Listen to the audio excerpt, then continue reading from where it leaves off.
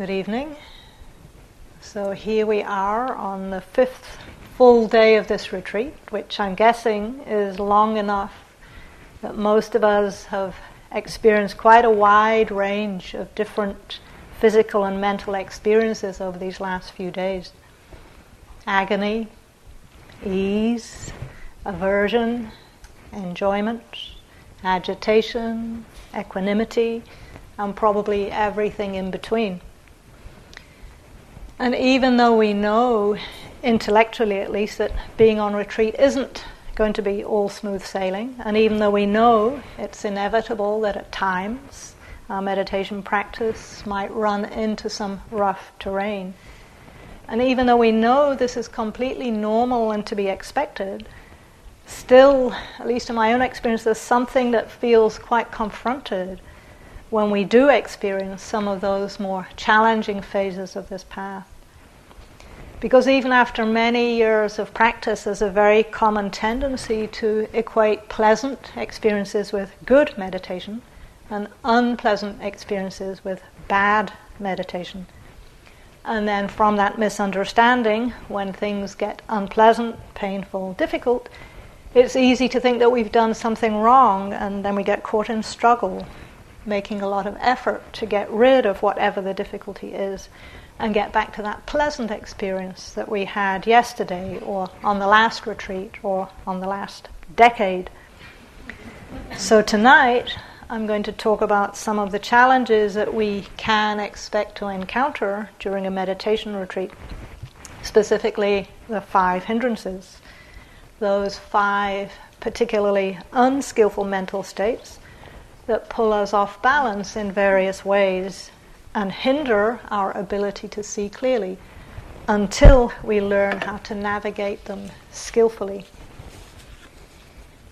And even if you're relatively new to insight practice, I'm pretty confident that you all will have heard at least one talk on these 5 hindrances.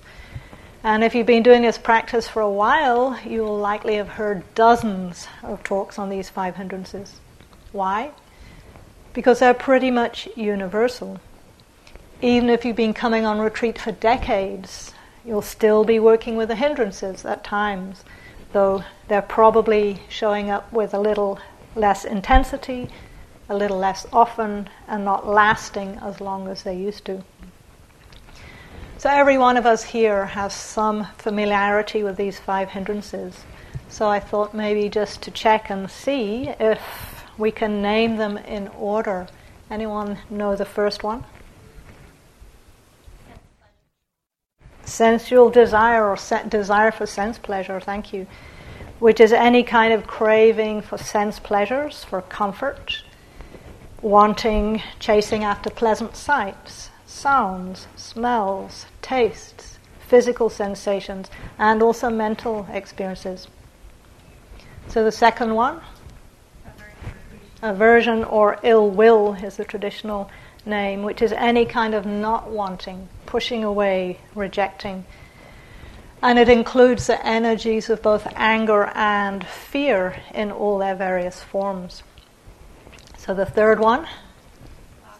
Sloth and torpor, thank you.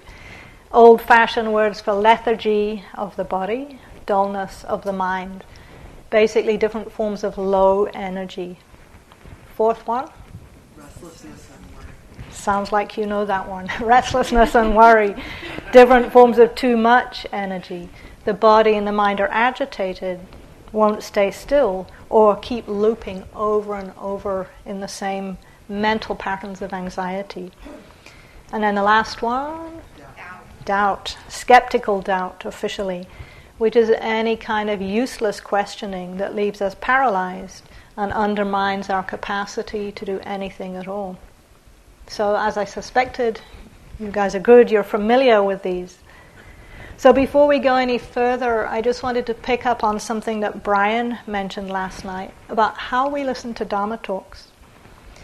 Because in my own practice experience, it was an embarrassingly long time before I understood that on retreat, Dharma talks are not just some kind of bedtime story to fill in the long evenings. And it took me a long time to realize that actually I was listening to the talks, or more accurately, half listening to the talks, in the way I listened to classes in high school. So back then I would just kind of take in passively a stream of factual information, ideas, concepts about whatever the subject was. I'd fill my intellect with this information, but I wouldn't do anything about it. But in this context of being on retreat, the Dharma talk is not about providing knowledge for knowledge's sake. We want to consider how to apply this information directly to our practice. We want to take it in, to experiment with it, to play with it, so that we can learn in our own experience how the Buddha's teachings do deepen our practice. So as an example of how not to listen to a talk, here's a story loosely based on my own experience during one of the first few retreats. And like many of you, I was going through ups and downs, and so I was really looking forward to the Dharma talk, hoping that it was going to be entertaining and that it might give me a few pleasant moments of relief at the end of a long, hard day. So I came into the hall, I sat down, and I saw that one of my favorite teachers was their turn to give the talk. So I was like, yes, this is going to be good. Glad I brought my notebook so I can write down some gems of inspiration. And then I heard the teacher say that the talk was going to be on the 5 hindrances. And I was like, no, not the 5 hindrances again. Ugh. I've heard this talk before. I know the list. So I can just space out now. I'll just settle back, relax, maybe spin a bit more fantasy about my Vipassana romance for a while. And then suddenly, whoa, what was that horrible noise? It sounded like a snort or a grunt or a snore. Oh, it was definitely a snore, and it was coming from really near here. It wasn't me, was it? Did I fall asleep? Did I snore? No, it was. How embarrassing. Now everybody knows what a hopeless meditator I am. What was I thinking signing up for a long retreat? I may as well just go home now and put myself out of misery. No, wait a minute. What was the teacher saying? Something about doubt? Maybe is that doubt? And before that, was that restlessness? And before that, was that sloth and torpor? And before that, I think that was aversion. And before that, yep, sense desire. Wow, all 5 of them right there. And too bad I missed hearing about what the antidotes are. So hopefully you recognize that some of those 5 hindrances coming up as I describe that experience, because this is really a key skill of insight practice. The earlier we can be aware of the hindrances before they have time to really get their hooks into us, the easier it is to release them. So before going into the specifics, I just want to name the context of what causes them. So back on the first night of the retreat, Annie mentioned that what are traditionally known as the 3 core or root afflictive energies of greed, of hatred, of ignorance. And the Buddha really singled these out because when there's no mindfulness, these 3 very basic afflictive energies are what keep us spinning out, keep us caught in painful mental states that proliferate into all kinds of harmful thought patterns and emotions, which then propel us often into behaving in unskillful ways, perpetuating this whole cycle of misery, of stress, distress, suffering, dukkha. So as I mentioned, these 3 core afflictive energies are traditionally known as greed, hatred, and ignorance. Or to use more contemporary language, the English Dharma teacher Martin Aylward talks about them as the 3 C's of compulsion or greed, contraction or hatred, and confusion or delusion. So 3 C's, compulsion, contraction, confusion.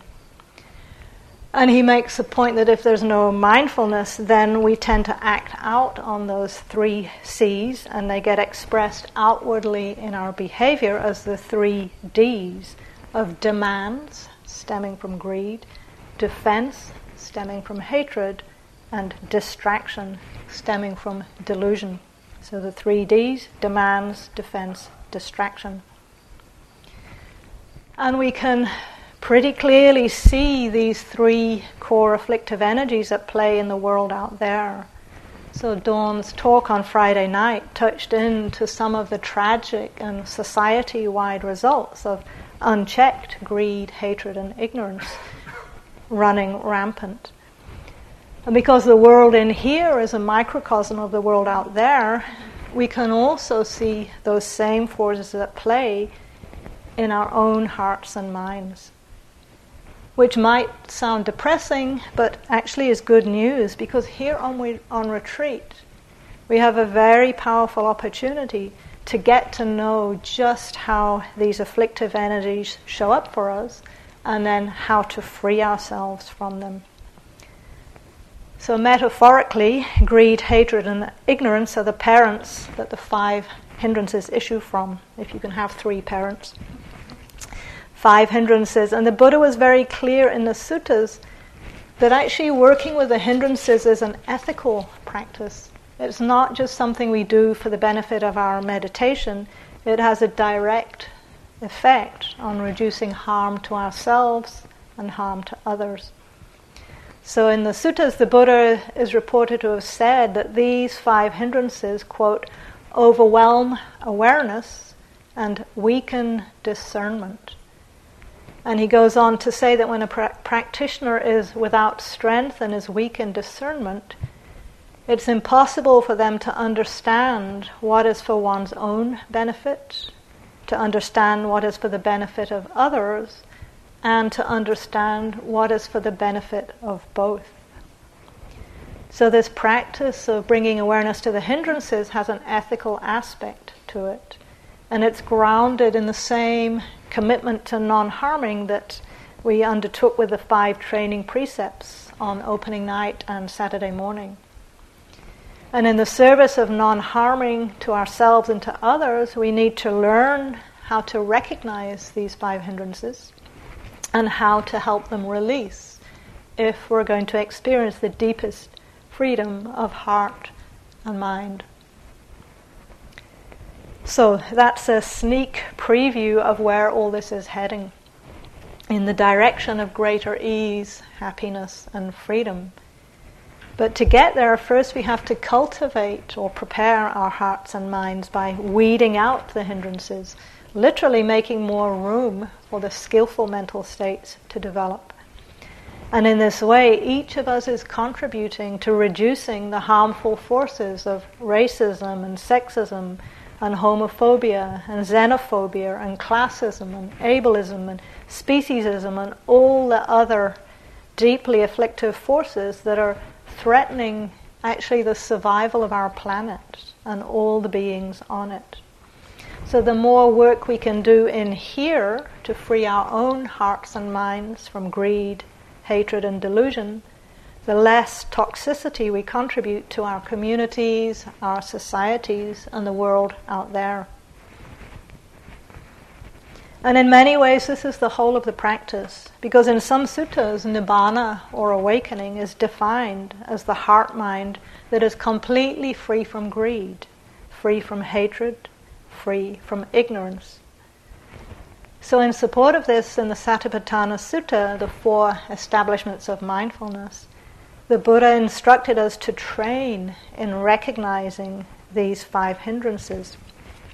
And they're known as hindrances because they interfere or hinder or block our capacity to see clearly, to develop insight. And the Pali word nivarana, that's usually translated as hindrance, literally means cover or veil or obscuration. So I want to start by making some general suggestions that can be applied to working with any of these 5 hindrances. And with any of them, the first step is to be able to recognize them when they do arise. So here are the actual instructions from the Satipatthana Sutta, based on a translation by Bhikkhu Analayo. I'm going to read it in relation to the first one, which is sensual desire, but the same passage is then repeated for the other four. If sensual desire is present in one knows there is sensual desire in me. If sensual desire is not present in one knows there is no sensual desire in me. And one knows how unarisen sensual desire can arise, how arisen sensual desire can be removed, and how a future arising of sensual desire can be prevented. So I could spend the whole rest of the talk just on that passage, but the first step I want to highlight is knowing, is the hindrance present or not? So we each need to learn to recognize for ourselves how these hindrances tend to show up for us, because they each will have their own unique signature patterns, specific ways that they manifest for us in the body, in the heart, in the mind. So in my own practice, I sometimes use a very simple technique for helping me to stay present and bring awareness to what might be going on, especially when I notice I've lost mindfulness and I feel to be caught in a struggle of some kind. I momentarily stop and ask myself 3 questions as a way of kind of taking a snapshot of my experience in the moment and of reconnecting with whatever is happening. So the first question is, what's happening in the body, in my physical experience? And you might do that right now, just to take that kind of quick snapshot. What physical sensations are you aware of in this moment? Just to notice. And then the second question is, what's happening in the heart-mind? And I use heart and mind together because in English, mind sometimes sounds like it only refers to the intellect, to thoughts. But it also includes emotions, moods, mind states. So what's happening in the heart-mind? What are you aware of right now in your emotional and mental experience? Just take a moment to notice. And we will be going into the practice of mindfulness of the mind in more detail soon, but for now just notice any thoughts, emotions, background moods or mind states that might be present. And then the third question can help us notice if any of the hindrances might be starting to come into play. It's, how am I relating to this experience? Or what's the attitude in the mind about it?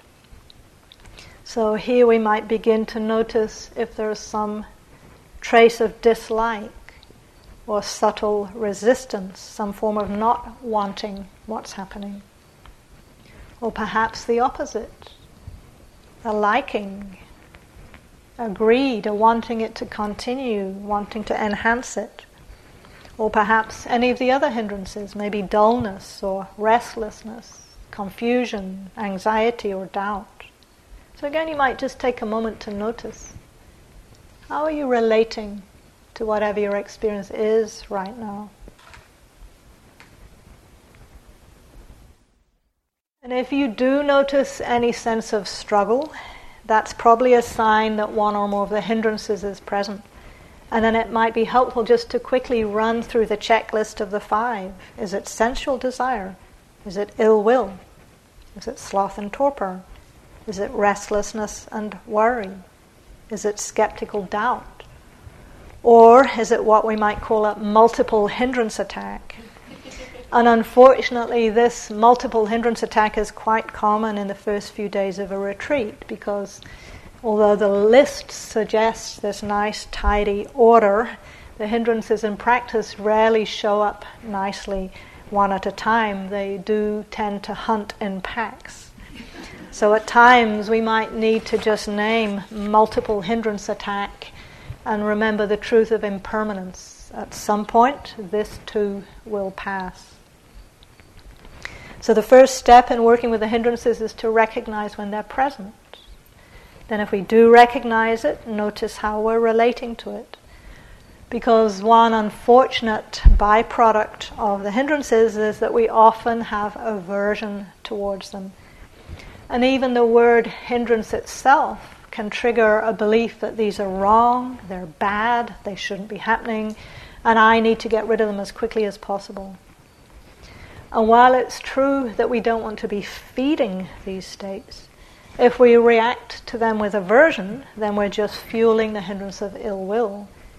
So instead, we try to meet the energy of the hindrances with kind curiosity rather than rejection or resistance. And if we are able to do this, then instead of being obstacles to our practice, they can become vehicles that help progress us along the path. So I've shared with some of you, there's a training slogan I found a few years ago that's been very helpful in my own practice. If it's in the way, it is the way. If it's in the way, it is the way. And the first time I heard that, it shone a spotlight in so many ways that I was trying to put things outside of my practice. So for example, if only I wasn't getting caught up in fantasies all the time, then I'd be able to practice deeply. Or if only that annoying person would stop doing whatever they're doing to annoy me, then I'd be able to practice deeply. If only I could stop falling asleep in every single sitting, then I'd be able to practice deeply. Or if only my mind would stop obsessing about that stupid thing I did at work last week, then I'd be able to practice deeply. If only I'd read more Dharma books, or meditated every day, or done more retreats with experienced teachers, then I'd be able to practice deeply. So noticing the stories and let each of those situations become your practice by folding them into the field of awareness. Bring mindfulness right there, identifying which of the 5 hindrances are in play. Notice how they show up in the body, the sensations, the physical sensations. Notice the emotions in the heart and the thought patterns in the mind and the attitude about the experience. So that the next time when that hindrance starts to come up, you might notice it a little bit quicker, a little bit quicker, a little bit quicker again each time, until eventually the hindrance might just be kind of a flicker in the mind and it doesn't take root. It's simply known and then gone. Which, again, might sound easy, but there's a second big trap that's very common in experiencing these hindrances, and that's the tendency to take them personally, to identify with them, to believe that they're a reflection of my bad practice, and by extension, I'm a bad human being because they've come up. But until we're fully awakened, we're going to experience the hindrances to varying degrees of intensity. So rather than judging ourselves for experiencing them, again, we try to meet them with an attitude of kind curiosity, knowing that they're just part of being a human being. So again, the English Dharma teacher Rob Burbea talks about the hindrances in a way that I found very helpful. He refers to them as, quote, manifestations of our humanity. So you might notice if that brings in a different attitude when you think of the hindrances as manifestations of our humanity. Sometimes when I share that on retreat, people come into the individual meetings and they say, I have been manifesting so much humanity this morning. And it's good to be able to laugh because taking the hindrances personally only makes them stronger. So we try to relate to them in the same way we relate to everything else in insight practice, understanding that they're impersonal phenomena arising due to conditions and eventually passing due to conditions. Not I, not me, not mine. Impermanent and impersonal. And when we can do this, the mind stays undisturbed by whatever passes through it. We start to experience the deep freedom of an unhindered mind. Unfortunately, though, we can't jump ahead to that place. We do need to put in the work of mental cultivation, learning to recognize the weeds, the metaphorical weeds of the hindrances, and how to remove them skillfully. So I'll come back to each of the hindrances in just a little bit more detail, but don't worry, I'll just be touching into each one because we will be coming back probably to some of them in future talks. So the first of the 5 is usually translated as sensual desire or desire for sense pleasure. And it's rooted in the core afflictive energy of greed. And one of the challenges of this hindrance is that it's sometimes experienced as pleasant. But if we start to pay closer attention, we recognize the subtle or not so subtle agitation that underlies the sensual desire, and how even fairly minor levels of agitation have a strong effect on our capacity to meditate. So in the classical discourses, the metaphor of water, of still, clear water, is often used as a synonym for the mind in meditation. And this image of water evokes qualities of clarity and tranquility. When the mind is still and clear, when sati, mindfulness, and samadhi, stability of mind, are both strong, deep insight can arise. So when he talked about the hindrances, the Buddha used the metaphor of a bowl of water to represent the mind. Because in India at that time, bowls of water were used by ordinary people in the same way that we use mirrors today. Back then, glass mirrors were not very common, and instead people used a still bowl of water to check their reflection. And obviously, if the water in the bowl isn't completely still and clear, we're not going to get an accurate image. So using this analogy of the bowl of water, the Buddha described how each hindrance affects the mind. And he compared this first hindrance, the desire for sense pleasure, to a bowl of water that's been mixed in with dyes, red and blue, yellow and green dyes. And the pretty colors enchant us, and they prevent us from seeing clearly, from getting an accurate reflection. So he says, imagine a bowl of water mixed with lac, that's an old type of dye, with turmeric, with dark green or crimson dye. If a person with good eyesight were to look at the reflection of their own face in it, they would not know or see it as it really is. In the same way, when a man deals with their heart possessed and overwhelmed by sense desire, then they cannot know or see as it really is what is for their own benefit, for the benefit of others, for the benefit of both. So this hindrance of sense desire covers a whole spectrum of wanting, from the most intense craving to just the slightest trace of preference for something, any kind of movement towards something. And on retreat, this hindrance sometimes shows up quite strongly as a reaction to the simplicity of the retreat container. It can show up as an obsession with comfort. And I've seen this in myself and sometimes other meditators on retreat, how after a day or two we work out all kinds of strategies and habits and techniques for keeping ourselves as comfortable as possible and as cozy as possible. And once we've got these strategies in place, we can get surprisingly reactive if they get threatened in any way. If there's someone walking on my walking track, or someone using my favorite shower stall right when I wanted to take a shower, or someone taking the very last chocolate brownie, even though it's obvious from the crumbs on their plate that they've already had at least one and I haven't had any. Anybody notice that? So there's is also, though, a caveat here in talking about sense desire as a hindrance.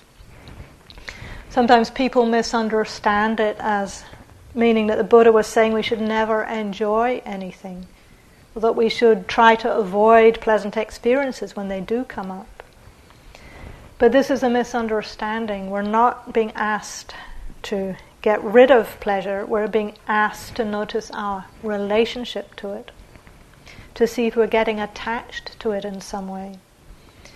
So coming back to the chocolate brownie as a very simple example, If we can stay mindful of the pleasant experience as we eat it, then there's no problem. On the other hand, if we see the stack of brownies on the dessert table and immediately start counting how many people are in line before us and wondering how many are going to be left by the time we get there and how many pieces we might take without looking too greedy, and whether we can get the recipe from the kitchen, then all of that mental agitation is a good indication that we've got caught in the hindrance of sense desire.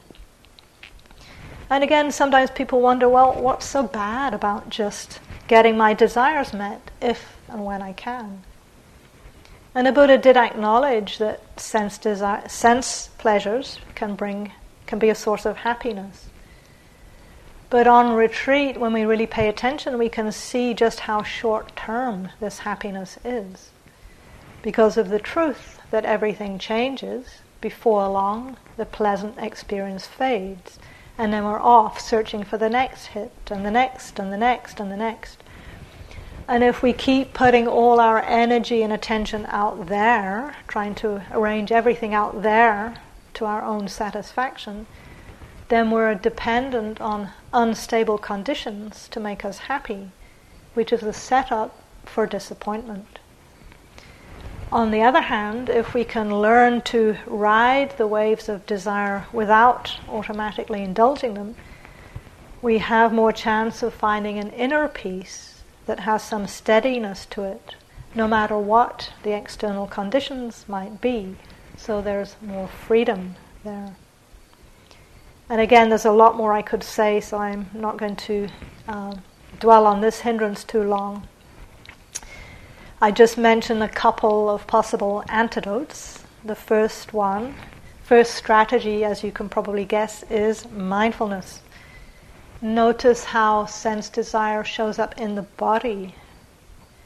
If you pay attention, at least for me, I often notice a subtle or not so subtle sense of leaning forward, as if I'm being drawn, magnetically attracted to whatever that is. I'm pulled towards what I want. Sometimes there are sensations of heat and energy in the body. And in the mind, excited, racing thoughts that often then spin out into fantasies of all kinds. And so letting those be a feedback to help recognize, oh, this is sense desire. And right in that moment of recognition is a moment of freedom, because the part of the mind that recognizes the hindrance is different from the mind that's caught up in it. And the more we can keep perforating the hindrance cloud with those moments of recognition, the quicker it can break up and disperse completely. And there's a second very powerful antidote in terms of sense desire, and that's the quality of renunciation or relinquishment, voluntary simplicity that we're all entering into with this retreat container. So we can consciously practice with accepting the conditions just as we find them, rather than trying to change them to suit our own individual preferences. And this might go against the basic foundations of consumerism, but actually more choice doesn't lead to greater happiness. And there have been many research studies that have shown that the opposite is true, that the more choice there is, the more dissatisfaction and anxiety. And this resonates with my own experience of practicing in monasteries or on retreat in places like Thailand, where conditions are very simple. And surprisingly, deep stillness, happiness, and contentment is often more available. Because when the mind realizes it doesn't have a choice, it just goes quiet.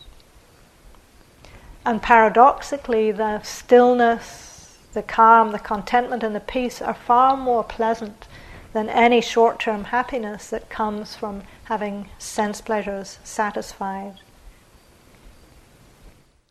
However, at times when mindfulness is weak, we get to experience the reciprocal relationship between sense desire and ill will or aversion. So at those times when we don't recognize sense desire for what it is, and when it isn't fulfilled, we usually get hooked by the next hindrance, ill will or aversion. And then because ill will feels painful, we often unconsciously chase after something pleasant to try and get rid of the unpleasantness. And so we swing backwards and forwards between greed or desire for sense pleasure and ill will or aversion.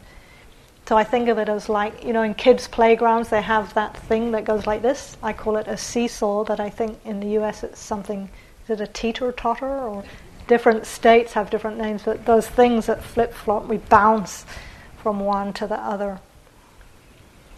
So with ill will, the Pali word vyapada is usually translated as ill will. According to Gil Fronsdal, it has literal meaning of the desire to strike out at something. And it's motivated by hostility. It manifests as wanting to hurt, attack, push away, or turn away from something. So again, it covers a range from murderous rage at one end of the spectrum to more subtle forms such as mental resistance. And it also includes different forms of fear, from minor anxiety all the way through to terror. So it covers a pretty broad scope of unpleasant emotions and afflictive mind states. Just to name a few: dislike, aversion, irritation, frustration, anger, rage, anxiety, fear, panic, terror. I have a few more lines, but even just hearing that amount of aversion can bring up aversion. So I'll let you fill in the blanks for yourself. And in the classical analogy of the bowl of water, the hindrance of ill will is likened to water that's been heated on a fire, is boiling up and bubbling over. Obviously, when the water is hot like that, we can't see clearly. And in English, we talk about seething with anger, which is a very unpleasant state. And from that metaphor, we also get a sense of how painful aversion is. Painful and potentially dangerous to others and to ourselves. So on retreat, this hindrance sometimes shows up as reactivity to the retreat container itself, perhaps irritation at having to follow the schedule, or fear and anxiety about not following the schedule. Sometimes there's resentment about having to do our yogi jobs, or irritation with our co-workers or our fellow meditators. There are myriad ways that we can find ourselves caught in ill will on retreat. But I'll just touch in briefly to one that's very common, and that's the judging mind. We judge ourselves, we judge our practice, we judge each other, we judge the teachers, we judge anything that moves. And it can be quite shocking sometimes to see just how much mental energy is taken up by the judging mind. And then again, we can judge the judging. So the trick again is to try not to take it personally. And if possible, to try to have a sense of humor about this near universal tendency of the mind. So some of you might know a couple of techniques that Joseph Goldstein uses for working with a judging mind. One is just to start counting the judging thoughts from the moment you wake up in the morning until you go to bed at night, if you get that far. So we get up, we walk into the dining room for breakfast. Oatmeal again? Judgment number 1. Why are people so slow to make their coffee? Judgment number 2. Look at that person leaving their dirty spoon on the counter. Can't they read the sign? Judgment number 3, and so on. And at some point, when we get to maybe 453, we just have to laugh. And the second technique Joseph uses is to add a benign or nonsense statement to each judging thought. So the one he uses is, the sky is blue. So for example, oatmeal again? Yes, and the sky is blue. People are so slow to make their coffee, and the sky is blue. Why are they leaving their spoon there? And the sky is blue. And you can experiment with finding your own tag. The purpose, again, is just to lighten the judging mind, so we don't take it so seriously or so personally. So one particular challenge with ill will, unlike sense desire, is it's unpleasant. And so it's very easy to get caught in aversion to the aversion, and aversion to the aversion to the aversion, and so on. But the more we struggle with it, that very resistance makes it hang around longer. So if mindfulness is weak and we do find ourselves getting caught, or if we feel in danger of acting out on the aversion, perhaps wanting to break the silence and write a note to another yogi, then we might try to apply the antidote of metta. Because as you know, one of the translations of the word metta is good will. So it's a very direct antidote to the hindrance of ill will. So we can work with metta practice in whatever ways we usually do it. But just to mention that in my own experience, and again I hope I'm not projecting too much, but in my own experience practice I've seen myself at times use metta as a way of distancing myself from something I don't like. So I'll be sitting mechanically saying, may they be well, may they be happy, etc. And what I really mean is, I hate this, get it away from me, make it stop, make it go away. So I'm kind of putting a covering of metta, a veneer of metta over a seething mass of resentment, resistance, and so on.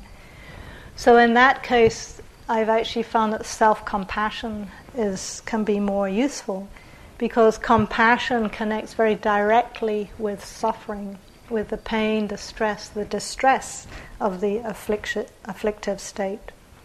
And it's the invitation to meet that pain, that suffering with kindness, rather than judgment or resistance.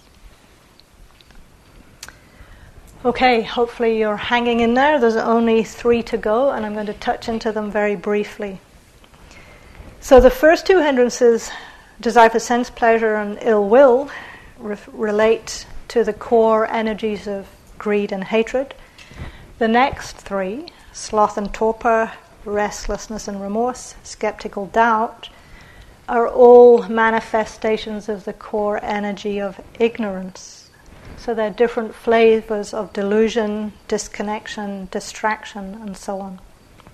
So the third hindrance, sloth and torpor, these are old-fashioned English words for sleepiness and sluggishness in the body, dullness or stiffness in the mind.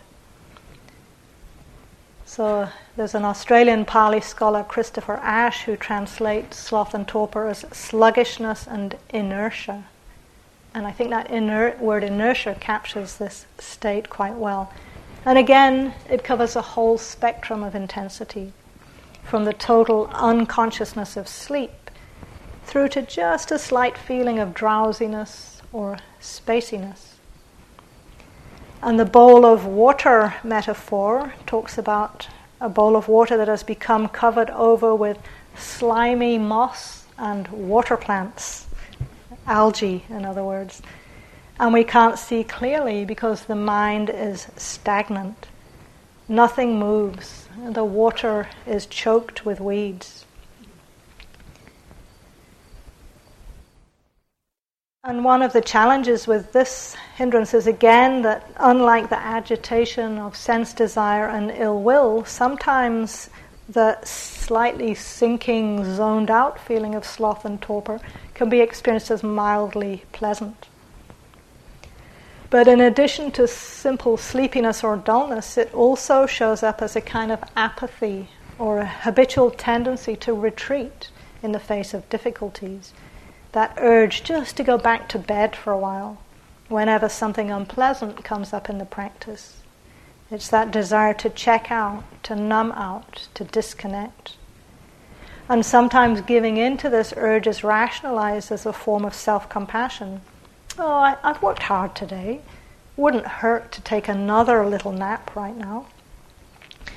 And sometimes that might be true. But you want to check it out and see what happens when you do take that nap. Is there more clarity in the mind afterwards or not?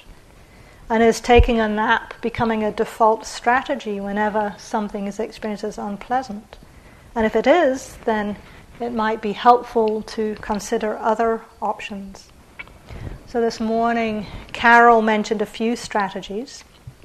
The first, when we're sitting in meditation, we notice sloth and torpor is coming in.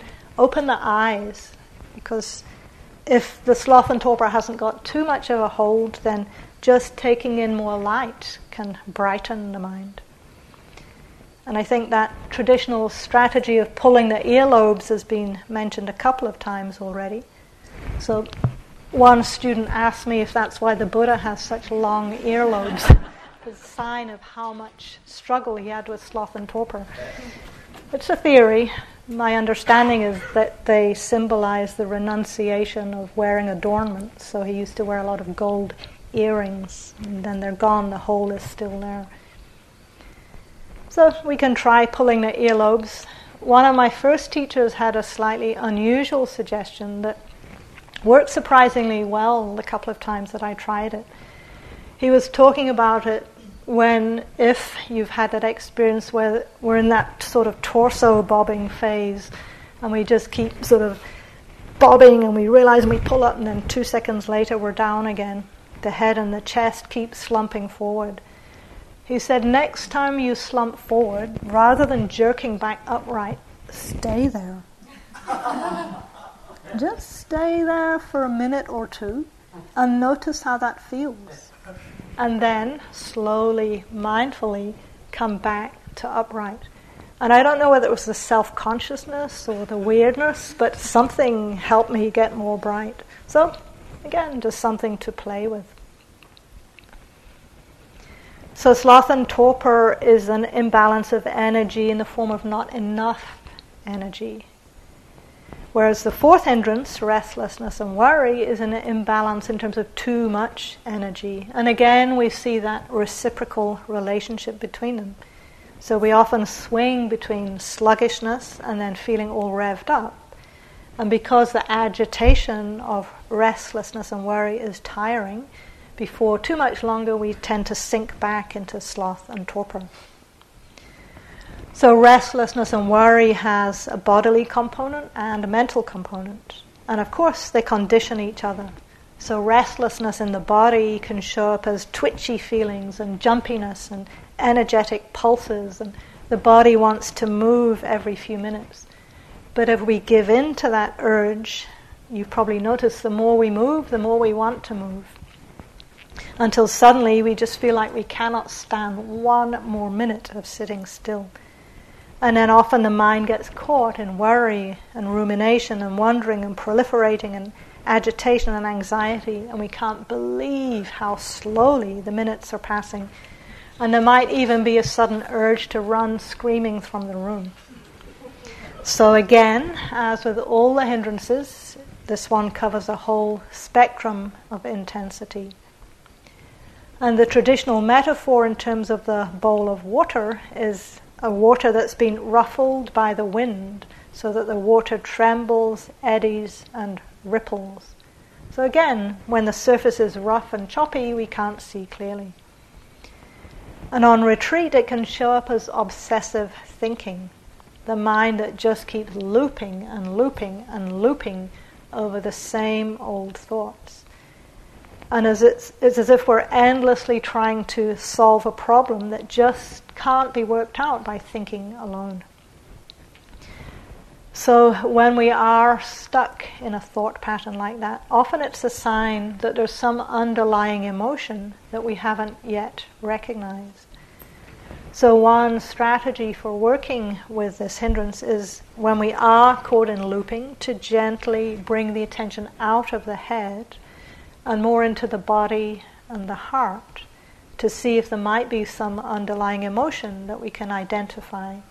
And again, if necessary, self-compassion can be a useful antidote. And again, we'll be giving more talks on working with difficult emotions, so I'll leave it at that for now. And if you do feel the need for more information, of course you can check in with your teacher in your individual meetings. So finally, the last one, skeptical doubt. And this doubt can show up in all kinds of ways, as doubt about the teachings, doubt about the teachers, doubt about our own capacity to do the practice. And in the body, it might be experienced as a hollow or shaky or ungrounded feeling. But for most people, doubt tends to manifest more strongly in the mind as a proliferation of endless questions and second-guessing and uncertainty or confusion. And it's interesting to me that the traditional metaphor for skeptical doubt is a bowl of water that is, quote, agitated, stirred up, muddied, and put in a dark place. So not only is a bowl of water filled with mud, but literally and metaphorically it's in a dark place, which I think gives a sense of the doubly destructive aspect of doubt. The mind is clouded and it's in a dark place, so we can't even recognize the presence of the metaphorical mud. So you can see then that this hindrance is often quite hard to recognize. And it's usually referred to as skeptical doubt rather than just doubt, to distinguish it from a more skillful form of questioning or inquiry. The difference with inquiry is that the questions in that case lead to clarity, lead to more understanding. Whereas with skeptical doubt, the questions just spin us out in what's sometimes known as paralysis by analysis. And on retreat, for example, it sometimes shows up as getting caught in wondering, I don't know, should I do mindfulness of breathing or metta? Should I be trying to get more concentrated or more relaxed? Would it be better to do walking meditation or yoga? And sometimes we end up not doing anything at all because we just can't decide what's best. But there's one very simple remedy for this problem. On one level, it doesn't matter what specific form of practice you choose to do, because cultivating mindfulness or the Brahmaviharas is always time well spent.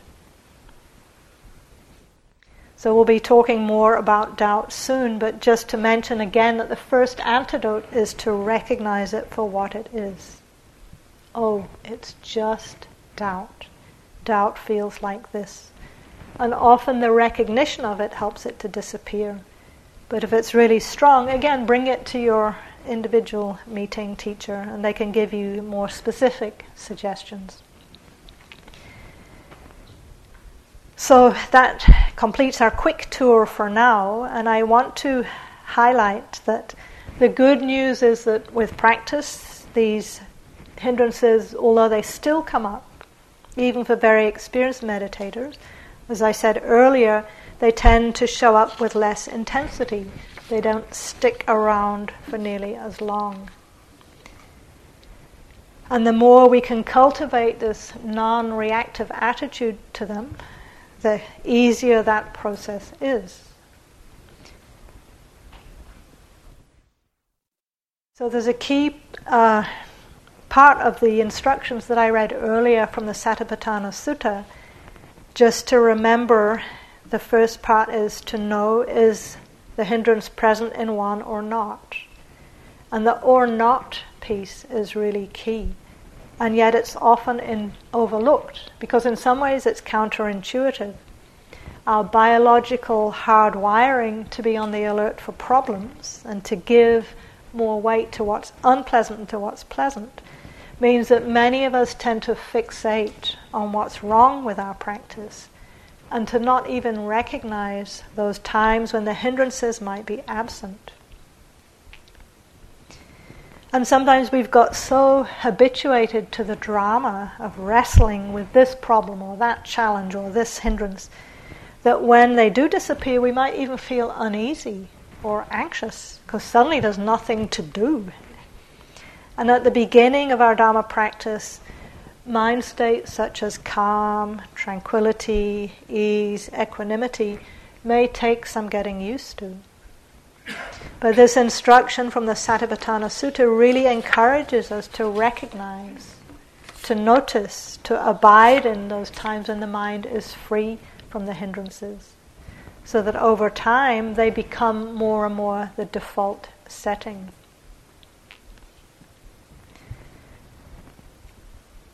So I hope that this quick overview might give you some sense of where this is all going and what can happen when the hindrances lessen in intensity.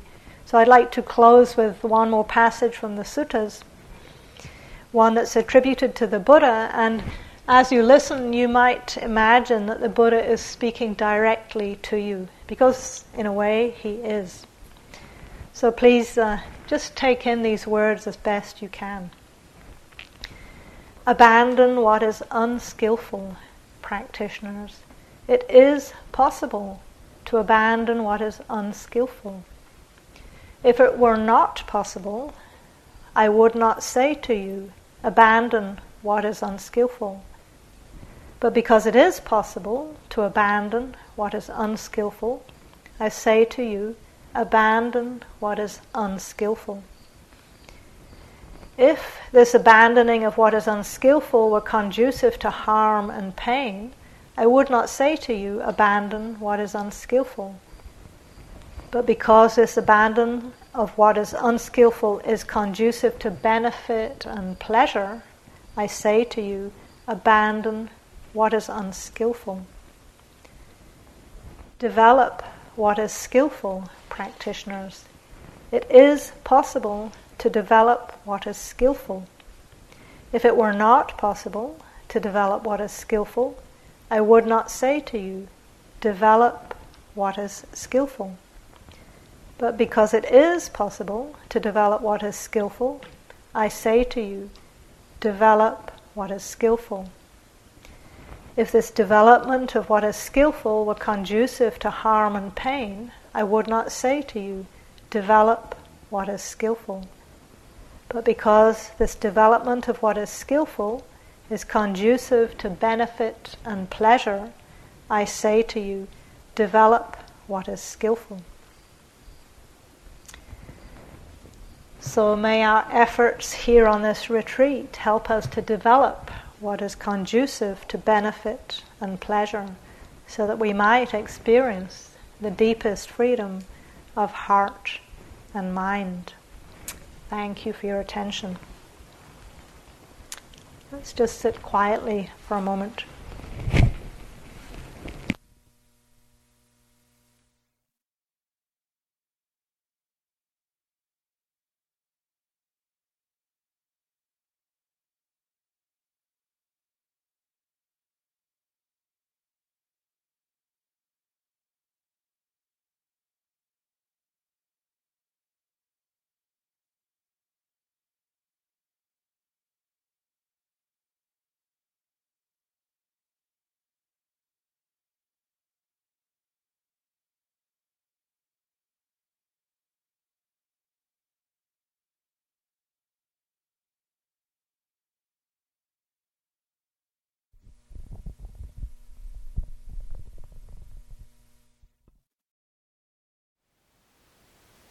Thank you for listening. To learn how you can support the teachers and Dharma Seed, please visit dharmaseed.org/donate.